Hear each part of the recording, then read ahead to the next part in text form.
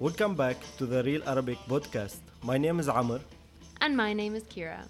This is our second episode, entitled An Introduction to the Sectarian Groups of Lebanon. مقدمة عن المجموعات الطائفية بلبنان. Today, Amr is going to speak with the Qaf. The Qaf is an Arabic letter that's pretty controversial. Most Lebanese people don't say the Qaf, but it's kind of divided along religious and regional lines. The Druze say the Qaf, but nobody else in Lebanon does. Some people in Syria say the Qaf, some of them say it as a G, some of them don't say it at all. So we've decided to have Amr say the Qaf today, as he does with his natural accent, in order to expose you to the different accents that exist in this area. Why should you care about the religious groups in Lebanon? Because the Lebanese do. A lot. Also because their political system is based on religion, and so was their civil war. Sadly, you cannot understand Lebanon without understanding its groups. ليش لازم تهتم بالمجموعات الدينية بلبنان؟ لأن اللبنانيين كثير بيهتموا، وكمان لأنه النظام السياسي مؤسس على الدين، وكمان حربهم الأهلية للأسف. ما فيك تفهم لبنان بدون ما تفهم هاي الجماعات. حسب الدستور بلبنان في 18 دين. الدينين الرئيسيين هن إسلام ومسيحية. أغلب المسيحيين مارونيين الكاثوليك أو الروم الأرثوذكس، وأغلب المسلمين سنة وشيعة، بس كمان في عدد كبير من الدروز. How many people belong to each of these groups is not known, because the collection of information about religion is such a politically loaded question, which reflects itself in the lack of a census since 1932. ما كان في تعداد سكاني من سنة 1932. بسنة 1932 السكان كانوا 50% إسلام و50% مسيحية، وهذا يمكن مش مزبوط هلق، لأنه معدل الولادة للمسلمين أعلى من المسيحية، وكمان لأنه بآخر 100 سنة كثير ناس فلوا من لبنان وكانوا مسيحيين. بيأثر هذا التوازن على كل جزء من الحياة بلبنان.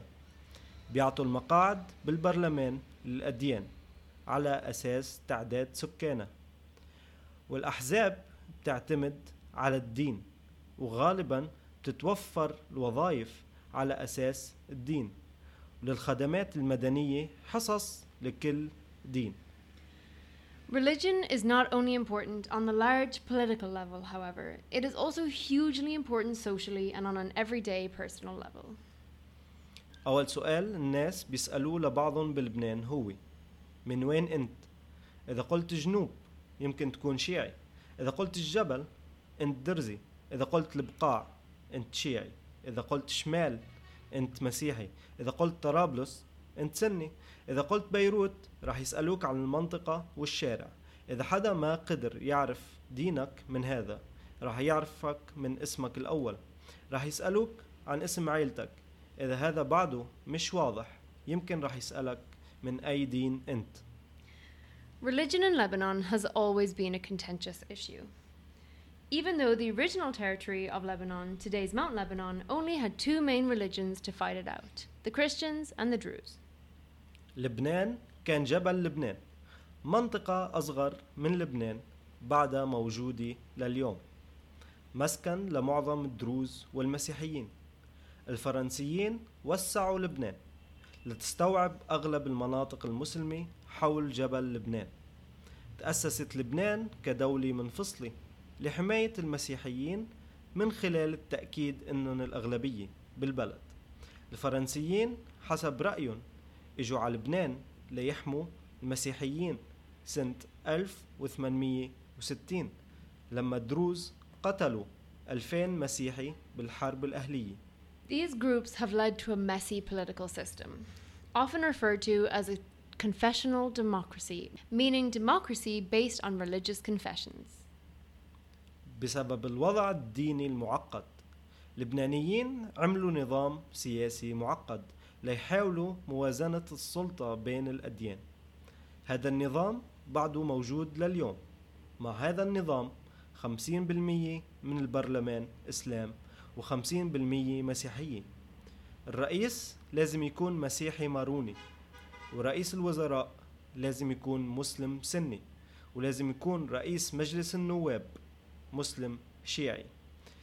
هذه التفاصيل هي السبب الأهم وراء الحرب الأهلية اللبنانية يلي بلشت سنة 1975 وخلصت سنة 1990. منشان نفهم هذا بدك تفهم الوضع للاجئين الفلسطينيين بالبلد يلي راح نحكي عنه البودكاست الجاي.